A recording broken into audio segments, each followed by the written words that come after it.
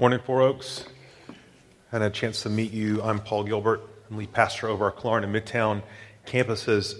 If at any time during our message this morning I sound incoherent, let me assure you, you're not imagining things, okay? So I put the finishing touches of this sermon together about 4 a.m. in Shands Hospital on Friday night or early Saturday morning over in Jacksonville. And we're going to kind of treat this like a lost episode. We're going to work backwards. How did the Gilbert family find themselves in this position? It started, isn't that just a lovely family? You could just sop them up with a biscuit. I mean, they are just, anyway, we're going to take this long weekend, and it appears half of our church has taken this long weekend and left, okay? We were going to go to Jacksonville for the night and eat at our favorite restaurant over there, Catina Laredo, and shop and spend money we shouldn't spend and all those kind of things. And we left Friday morning. We get over there. We're sitting down to eat our chips and salsa, our queso. And parents, you've been in this position, right, where one of your children decides right then, right there, that's the time to get violently ill, okay, right? You've been there. So Susan rushes, and I won't say which child it was. She has red hair. She's the youngest. Anyway, so rushes Virginia to the bathroom. Mom sends word back from the bathroom, and that's never a good thing, right, Dad? Okay, when Mom sends word back that we're out of there, we got to go. So we pack up everything. Virginia's really ill. We go to urgent care. We do, and I'm a dad. I'm just like, she's fine. She's great. Just make her whatever. I mean, I have to leave in my middle of my chips and salsa. And so anyway, we take her to urgent care. Yes, indeed, she's got the flu, which is perfect, just what you want. And so we're like, let's go pack up our stuff. Let's get home. And so we're in the Hyatt. We're packing up. It's 9:30. We get 10 miles out of Jacksonville, 10 miles west, heading back to Tallahassee. And some strange alien infected my body. Okay, so I start getting the shakes and got tension in my jaw and my chest feels like it's about to collapse on itself. And I'm just like, it's like heartburn or whatever, right? Okay, and so we start calling all our doctor friends in Tallahassee, and they're all like, get to the ER right now, okay? And I'm a dad, and I'm like, it's no big deal. So we go to the ER in downtown Jacksonville. Virginia's got the flu, okay? We're all just like, we're piling into the emergency room. They start hooking up all the EKG and all the... I did not die, girls, correct? Okay, so that at least you know the end of that story. They're hooking me up, doing the checks, x-rays. The whole time, Susan has to go to Walgreens and get flu medicine for Virginia. And this is where we find ourselves here, okay? This is at 1:30 a.m., okay? While they're taking a picture of my x-ray, and I've got Guido, the drug dealer, next to me in the ER, okay? If you see Jack in the far right corner, he's just huddled up in a little ball, okay? And so kids are texting this stuff out and all this. Anyway, and so I finally get out of there at 4:30 a.m., okay? And we roll back to Tallahassee yesterday morning, just completely collapse. And why am I telling you this story? It's because if the sermon isn't any good, that's why. Okay, there we go. Turn in your Bibles to 2 Corinthians chapter 3. Now, before diving in, just a couple of things here. One, we are making these books available to you. This is installment 2. And thanks to Pastor Lance primarily at our Midtown campus. He's responsible for putting these together. Use them in your quiet times, your fellowship groups. Use them to take notes during the sermon. Speaking of Pastor Lance, I want to give you a quick, exciting Midtown campus update. If you don't know, we're one church in multiple locales. And so we have a campus down in Midtown. Our vision over the next 68 years is to start 3 or 4 more campuses. It's our way of saying, you know what? We're taking church to people. We're not just a little holy huddle up in Clarn asking everybody to come here. We want to be in communities, in neighborhoods. And so about 2.5 years ago, about 125 people from this church, from the main campus here at Clarn, went down to Midtown and said, we want to stake our gospel claim here and be a presence in our neighborhoods. And that campus, by God's grace, is now over 350 people. And it is growing, and it is financially self-sufficient and self-sustaining. And Lance is down there like just overwhelmed. And so we loaned Pastor Scott out for a season to go help. But over the last 6 months, the elders have really been in strategic discussions and planning. How do we staff that campus? How do we pastor people? And really have felt more and more that we're going to need to call another vocational pastor for that campus who's primarily oriented to the needs of Midtown, and bring Scott back here home where he belongs. And so I sent out a Four Oaks weekly update this week, which kind of pops the hood up a little bit and to tell you what's going on with that. If you didn't get that email, let us know. We'll send it to you. But just to put that on your radar, the elders, pastors have been engaged in that candidating process. We have a particular candidate. It's coming in town next week and is going to be at the Midtown campus going through interviews, and we're just seeking the Lord on that whole process. So even though that person's more oriented to Midtown, we want to keep the whole church family abreast of what's going on with these things. It's a great issue to have, that God's really blessing that work, and we're really excited to see what he's going to do. So please pray for us. All right, 2 Corinthians chapter 3, we're going to be looking at 6 verses 1 through 6. And as you're flipping there, let me ask you this question, folks.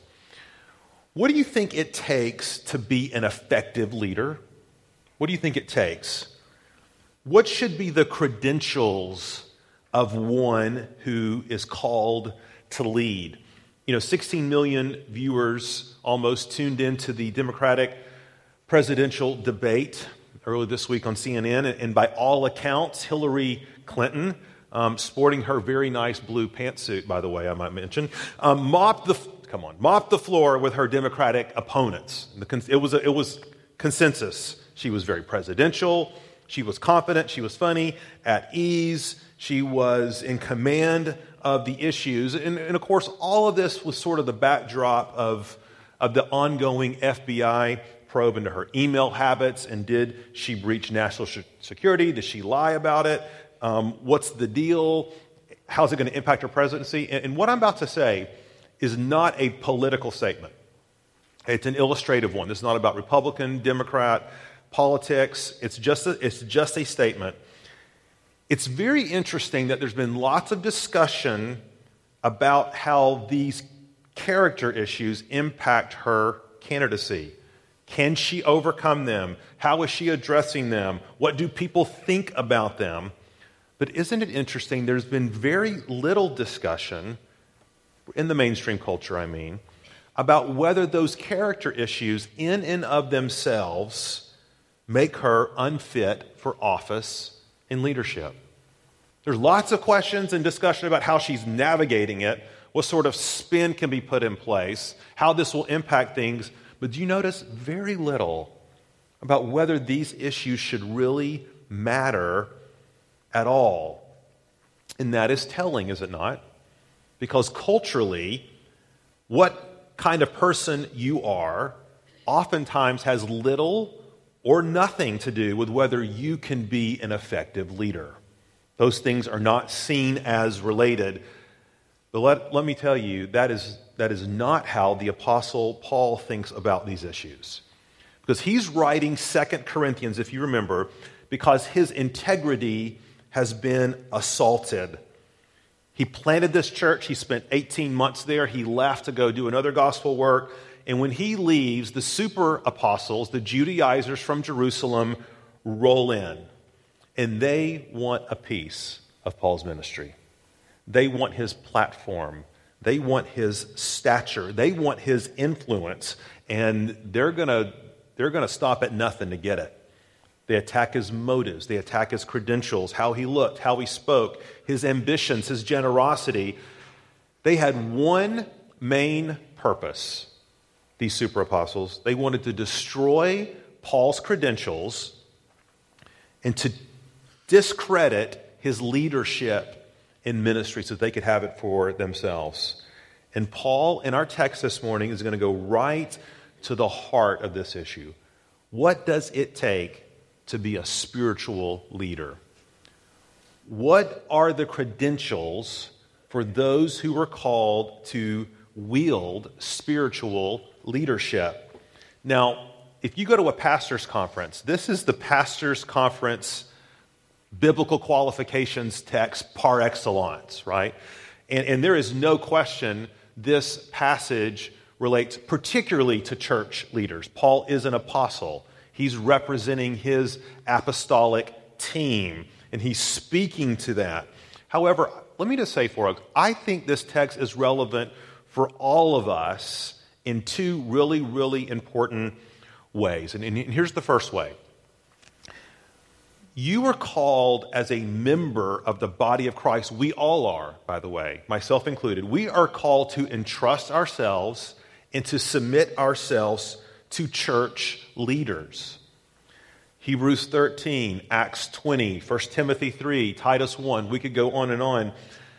But here's the catch. You are not called to submit yourself to unqualified church leaders, contra the Roman Catholic Church. You are called to submit to qualified leaders, which means you need to have a grid. We all need to have a framework for understanding how we are to evaluate leaders and how we are to judge them. Because we here at Four Oaks ask you to affirm your pastors and elders, and that is not perfunctory. Because if there is not a foundation of trust here, let me ask you this, married couples. If you don't have trust in your marriage, what do you have? Let me give you a clue. Nothing, right? Okay, you got nothing. Because we have nothing here if we do not have a basic foundation of trust. This is so important for all of us to understand what this text says about this. But secondly, and this is equally important, is do you know if you're a believer in the Lord Jesus Christ, you are called to exert spiritual authority and leadership in some sphere in your life? Whether you're a man in your marriage or a mom with her children or a teacher or a fellowship group leader, or you're working in the children's ministries classroom, all of us, and we'll see this from this text, are called to bear the mantle of spiritual leadership in some context. It's just a matter of degrees.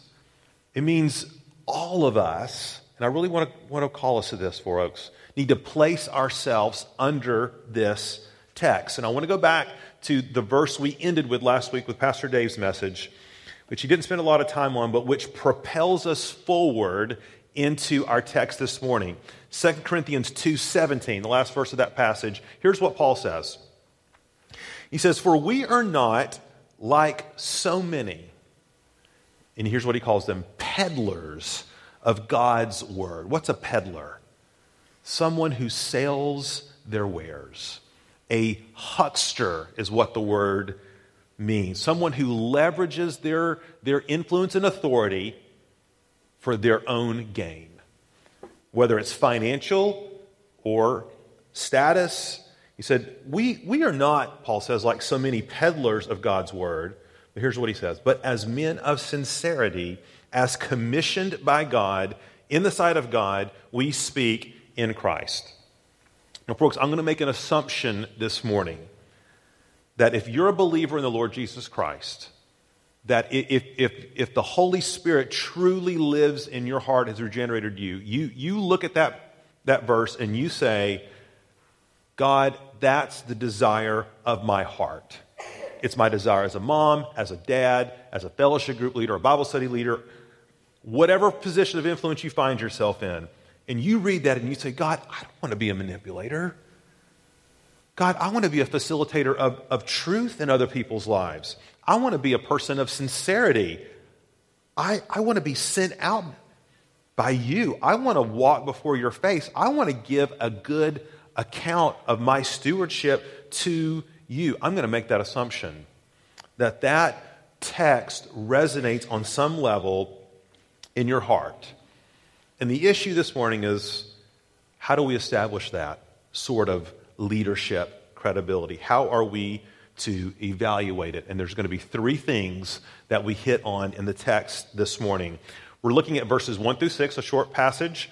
We're going to read these verses in little chunks as they fall under each of the points. Okay, so verse 1, a qualified spiritual leader absolutely must, have a commendable character. Not a private one, but one that can be commended to others. Verse 1, Paul says this, "Are we beginning to commend ourselves again?" he asks. "Or do we need, as some do, letters of recommendation to you or from you?" That's his question. I've written more than my fair share of letters of recommendation in my life. And letters of recommendation, by the way, are what youth pastors write to over-exaggerate student character quality so they can get scholarships, right? Kinda. No, it really is. Well, Susan, when we lived in Memphis, Tennessee, and she was going to get a job in Jackson, Mississippi, needed a letter of recommendation, and she went to her principal. And there's letters of recommendation, and then there's letters of recommendation. You know what I'm saying? Okay. And this lady, her principal, wrote her a letter of recommendation. And I'm going to be honest, I've never seen a letter like this. Okay, according to this letter, Susan might possibly have been the greatest teacher in the history of the world. Okay? Perfect in every way. Gifted relationally and administratively and in leadership and loved by everyone. She was that perfect blend of, you remember Richard Dreyfuss and Mr. Holland's Opus? Okay? And then Robin Williams in Dead Poet Society. She was the perfect combo. Okay? And I remember the day we got that letter of recommendation and we're like, cha-ching. Okay, this is our golden ticket, like in Charlie and the Chocolate Factory. So frame that. Take that thing. It's our entryway into a job somewhere. It was, when you get a letter like that, it's gold. Guys, letters of commendation were every bit of that in the ancient world, but more so. Okay, guys, there was no technology. You could not Google up somebody and find all the hideous things that other people are saying about them, right? You couldn't do that. There was really no good way to know someone's character unless they had a letter of recommendation. And so teachers, people of influence, would carry these letters around, and they were their ticket to employment, to status, to prestige. They'd come into a city, they would say, "Hey, I taught in this context, or I ministered in this context, and here's the letter from this church or this institution or this society." And it will tell you who I am, everything you want to know. And that's what was happening in the church in Corinth. Guys, Paul had planted this church. He was their spiritual father. But when he left, the super apostles came into town from Jerusalem. And what do you think they had in their hand? Letters of commendation. And they flashed these things around. And they said, Who is Paul? Who is he? Paul's got no letters of recommendation. We come from the top. We've got the letters, and the Corinthians swooned because they were enamored with pedigree. They were enamored with lineage, and that was their culture. And does that cultural characteristic sound familiar at all, by the way? Do we fall into that? Oh, yes, we love, people with prestige. If you want to know why millions of people in the UK follow the royals around, you know what I'm saying? Or why millions of people here in the US are enamored with every move of the Kardashians, it's because it's certainly not having anything to do with what they've actually done. Josh, do they do anything? I don't think they really do anything, It's the same with these super apostles. It was all bluster. It was all show, it was all letters. They hadn't done anything, but they had the letter. And they were using it to destroy Paul's credibility. So how does Paul respond? Verse 1, he says, are we, and it's a rhetorical question, are we beginning to commend ourselves again? Do you really mean it that we need letters of recommendation? Seriously? Are you kidding me? You're asking me to establish my credibility with you? Don't you know me? I've lived 18 months with you. We worked together, suffered together, bled together. I poured myself into you. You don't need a letter of commendation from me. You know me. And as Paul appeals to his character as his first commendation to ministry, it really sets for us a trajectory to understand how this works for all of us, whatever sphere of influence we find ourselves in. And here it is. It's an important principle. Character lies at the very heart of spiritual leadership. Character lies at the very heart of spiritual leadership. And here's how this fleshes itself out. Guys, your spiritual influence with people will be crippled if your character is not commendable. Guys, an uncommendable character will cripple your spiritual leadership. Fathers, it will cripple your leadership in the home. Parents, it will cripple your leadership with your kids. And the reason why, okay, a couple reasons why. One, you can't export what you don't embody. Okay? We're a zombie genre culture, okay? Any zombie freaks in here going for that at Halloween, whatever? Because what do zombies do? What do they impart? Death, right? They impart death. That's what zombies do. Guys, as a leader of influence, you are called to impart spiritual life.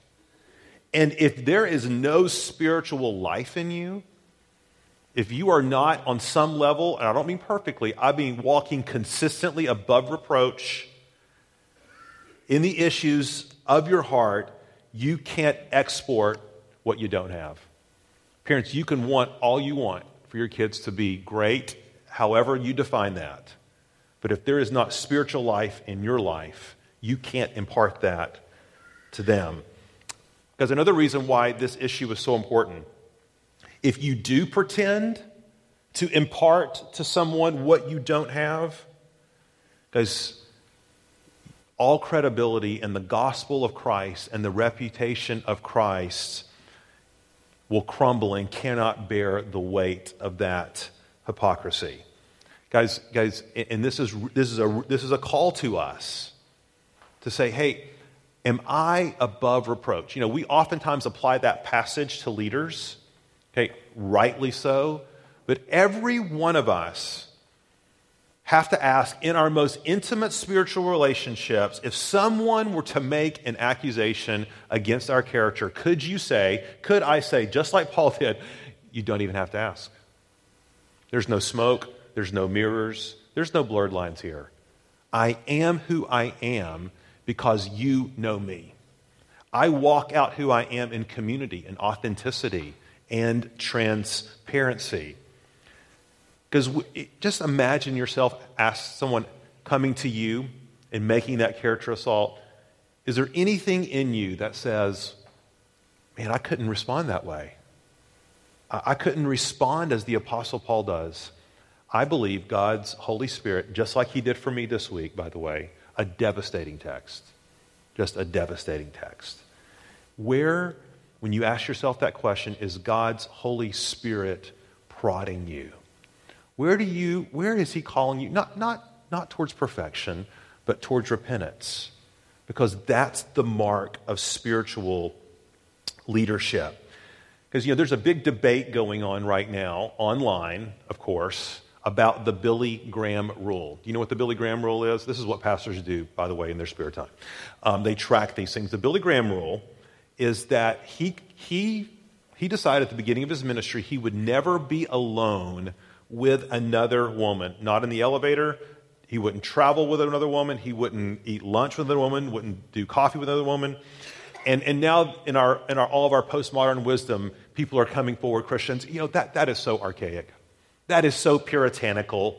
That is so legalistic. That is so silly. That is so debasing to women. But do you ever wondered why no one has ever, and I mean ever, made a character accusation against Billy Graham? Why is that? Just like Apostle Paul, you know me. I don't need to show you a letter of recommendation. You know me. Because where does that question or that statement fall on you? Locate yourself in that. Because without commendable character, not perfect character, but commendable repentant character, Paul says we cannot have spiritual influence. It will totally short-circuit any spiritual influence you have in your significant relationships. Okay, second point. Second credential for ministry, for spiritual leadership, changed lives. Commendable character, changed lives. Okay, look in verses 2 and 3. Paul says, he goes on, you yourselves are our letter of recommendation, written on our hearts to be known and read by all. And you show that you are a letter from Christ, delivered by us, written not with ink, but with the Spirit of the living God, not on tablets of stone, but on tablets of human hearts. If you're in management, or you're someone who does a lot of interviewing or looking at resumes or hiring, isn't it interesting that some of the very best resumes yield some of the very worst employees? Is this not true? This is true. You know, a number of years ago, I was on the LinkedIn site because someone had referred me there to look at a resume, and I saw someone on there that I recognized, and I happened to be familiar with this person's previous employer and their work, and I also happened to be familiar with what all happened in this organization. I was reading through this guy's accomplishments, and I realized, this resume is Barbara Streisand. You know what Barbara Streisand is? BS. Okay. Anyway, I know where this guy's worked. I know who was responsible for all this work, and I know it wasn't him. As you can say anything on a resume, right? Okay. But employers, who are the best employees? Who are the best employees? Those who have a proven track record. Those who can get it done. And here's what Paul's saying.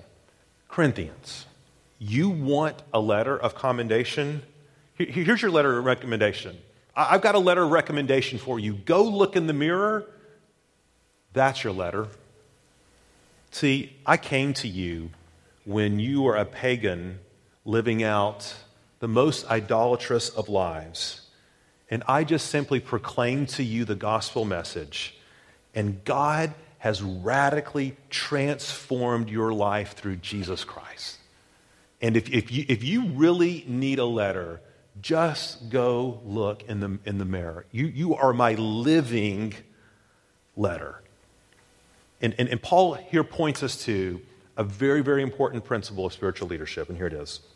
Guys, credibility in leadership is measured in part, not in whole, okay, but credibility in leadership is measured in part by the gospel fruit it produces. You know, I don't have to tell you that we live in an age of hype where you can construct an online profile and establish online credibility in a drop of a hat, right? Whether it's Facebook or Twitter or the cesspool known as Instagram parents. And by the way, I said it in the first service, and Sean Herman texted me a picture of one of my child's Instagram pages. Anyway, so I'm a hypocrite there. Anyway, guys, but it's so easy to manufacture an image and accomplishments and results and to make up things that are really just a fig Newton of our imagination. And that is not Paul, though. See, guys, Paul could testify to God's faithfulness in producing fruit through his ministry. There was no hype needed. Because here's what Paul says. Look at the text. He says, guys, this letter that the Holy Spirit has been writing, it is known and read by all. It was written on your hearts by the Spirit of God himself. See, guys, the super apostles came into town waving their letters written with ink on pieces of paper only known by a few. And Paul says, I got something so much better. You're a living, breathing testimony.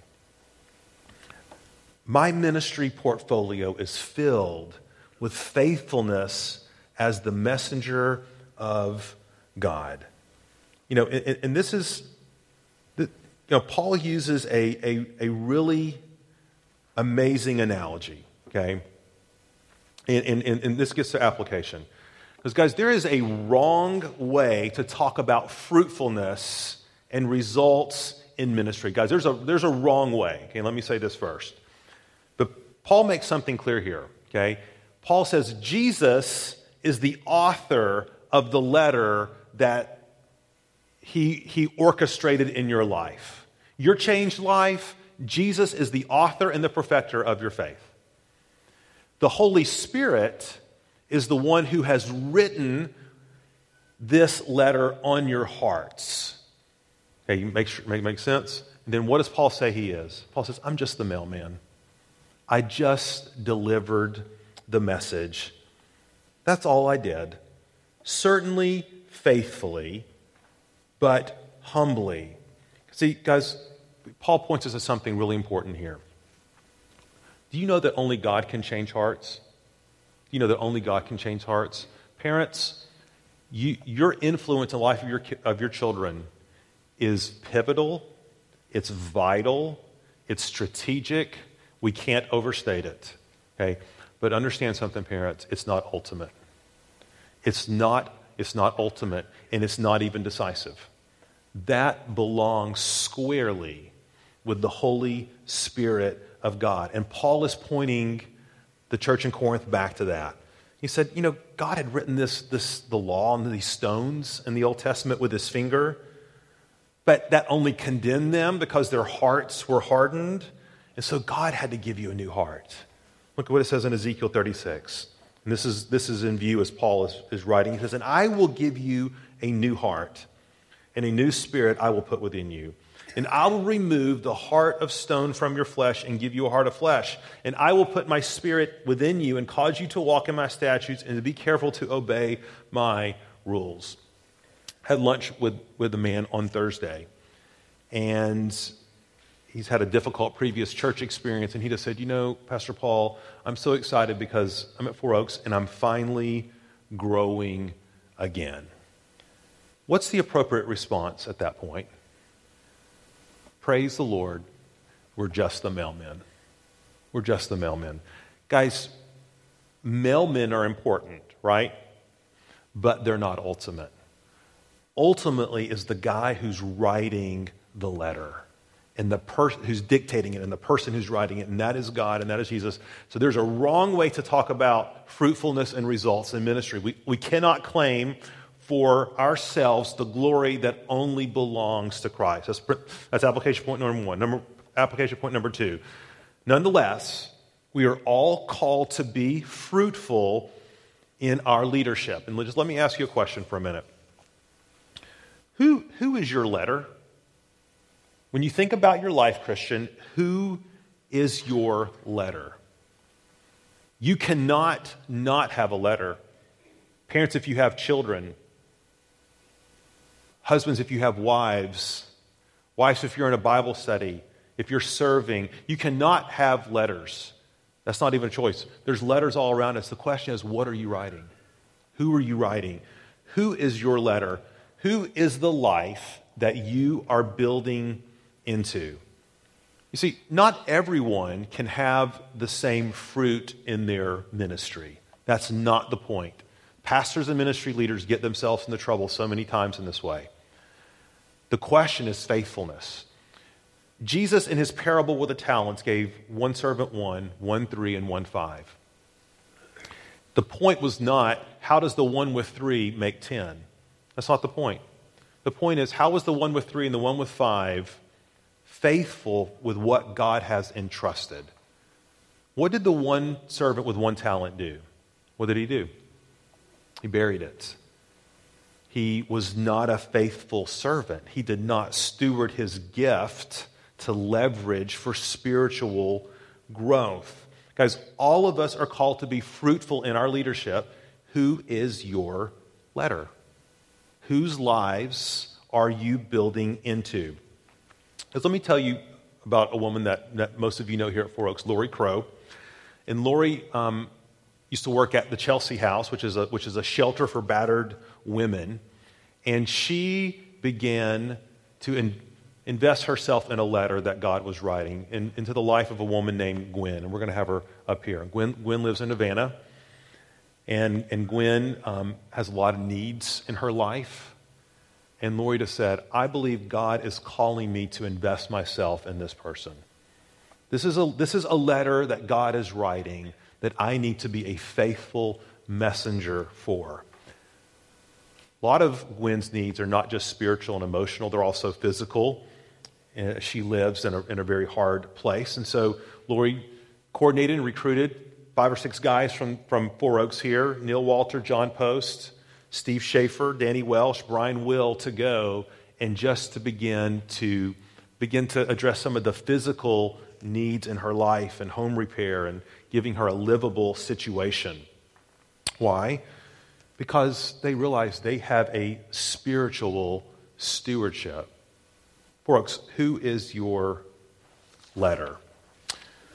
Third and last point, guys. Last credential for spiritual leadership.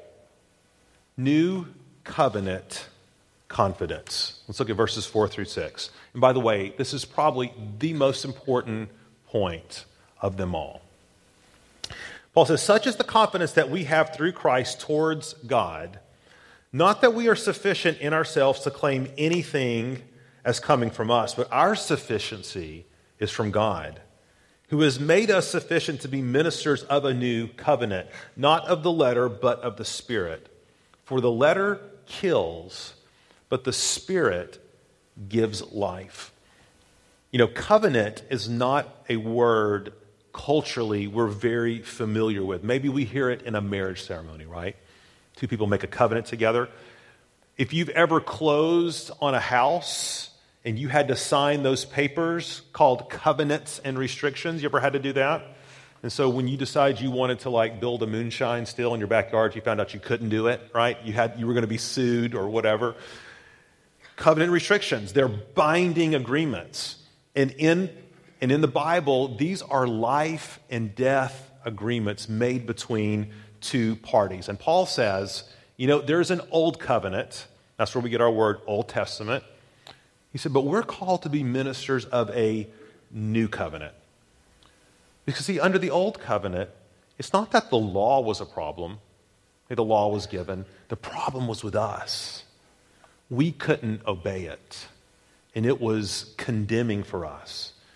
And Paul says, God had to provide a new covenant for us through Jesus Christ. You see, these super apostles were coming in and saying, yeah, Jesus is great, but you still have to observe articles of the old covenant.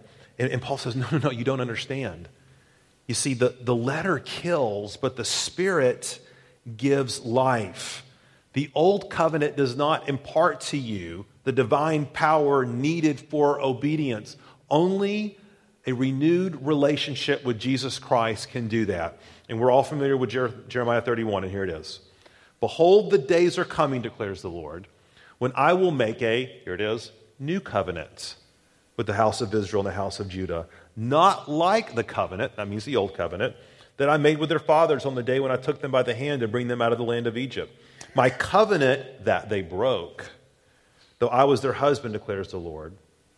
For this is the covenant that I will make with the house of Israel after those days, declares the Lord. And here's what Paul's alluding to. I will put my law within them, and I will write it on their hearts, and I will be their God, and they shall be my people. Folks, here's what we mean about what it means to be a minister of the new covenant.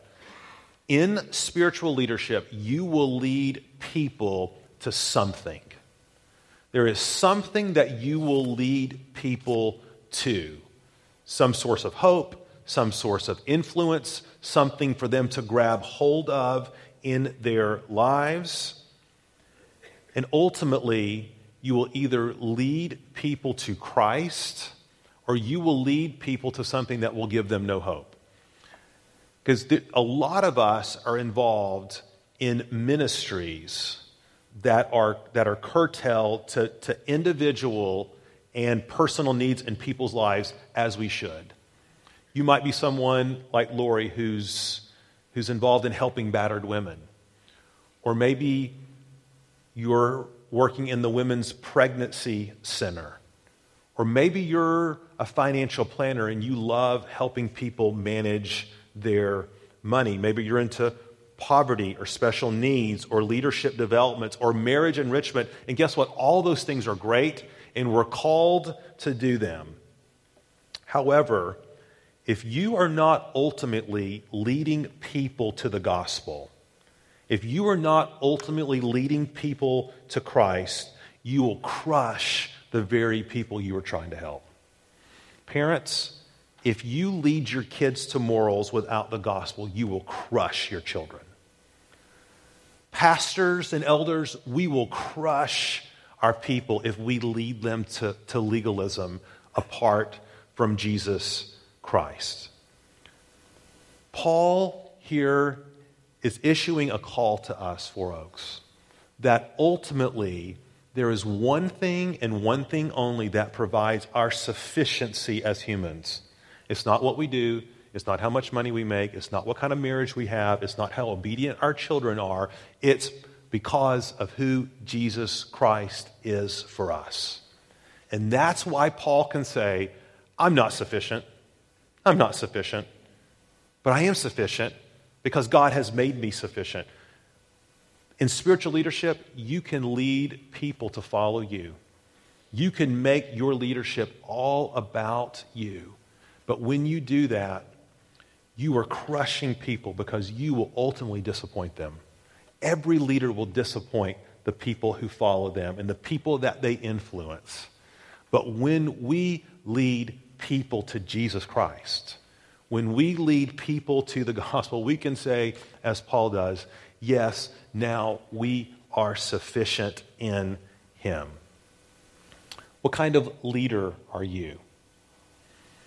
Is your character commendable? Are you being a steward of the fruit that God's entrusted to you? Are you leading people to Christ? And guys, as you ponder those things, I really want to preach the gospel to you in this passage as we make the call to come to the table. You know, Paul, this is so interesting, is calling the Corinthians, of all churches, his letter. And guys, we know that the Corinthian church was dysfunction junction. Okay, never a more problematic church that we've ever heard or read about. But you know what? That doesn't keep Paul from seeking to identify with him and saying, you know what? As messed up and as screwed up as that church is, they're my letter. They belong to me. I'm their spiritual father. He loves them so much that he looks through their sin and weaknesses and says, that wonderful mess with all of my problems, all those problems, that's my letter. Guys, do you see that that's what Jesus has done for us? Do you see that we are Jesus' letter? And he's written his love on our hearts. We're just like the Corinthians. We're fleshly, we're prideful, we're boastful, we don't have commendable character. We aren't good stewards of our ministries all the time. We oftentimes lead people to things that won't give them life. But you know what Jesus says? He says, you still belong to me. I authored you. I dictated the Holy Spirit to write on your hearts. And I'm continuing to write your story. Folks, there is gospel hope for all of us this morning as spiritual leaders. This is a personally devastating text this week. Sitting under it and thinking about all the ways that I failed in all the different spheres of my leadership. And I believe that's the Spirit of God. And I believe the Holy Spirit wants to do the same thing here. And that we would grieve, but not without hope. But that we would grieve over our sin, turning to the only place that we can have respite, and that is Jesus Christ. Praying for hearts of repentance. Praying, Lord, I want to be that man. I want to be that woman. I want to be that parent. I want to be that husband. I want to be that mother. Lord, do a work of grace in me. Write your Spirit, with your Spirit, write on my heart.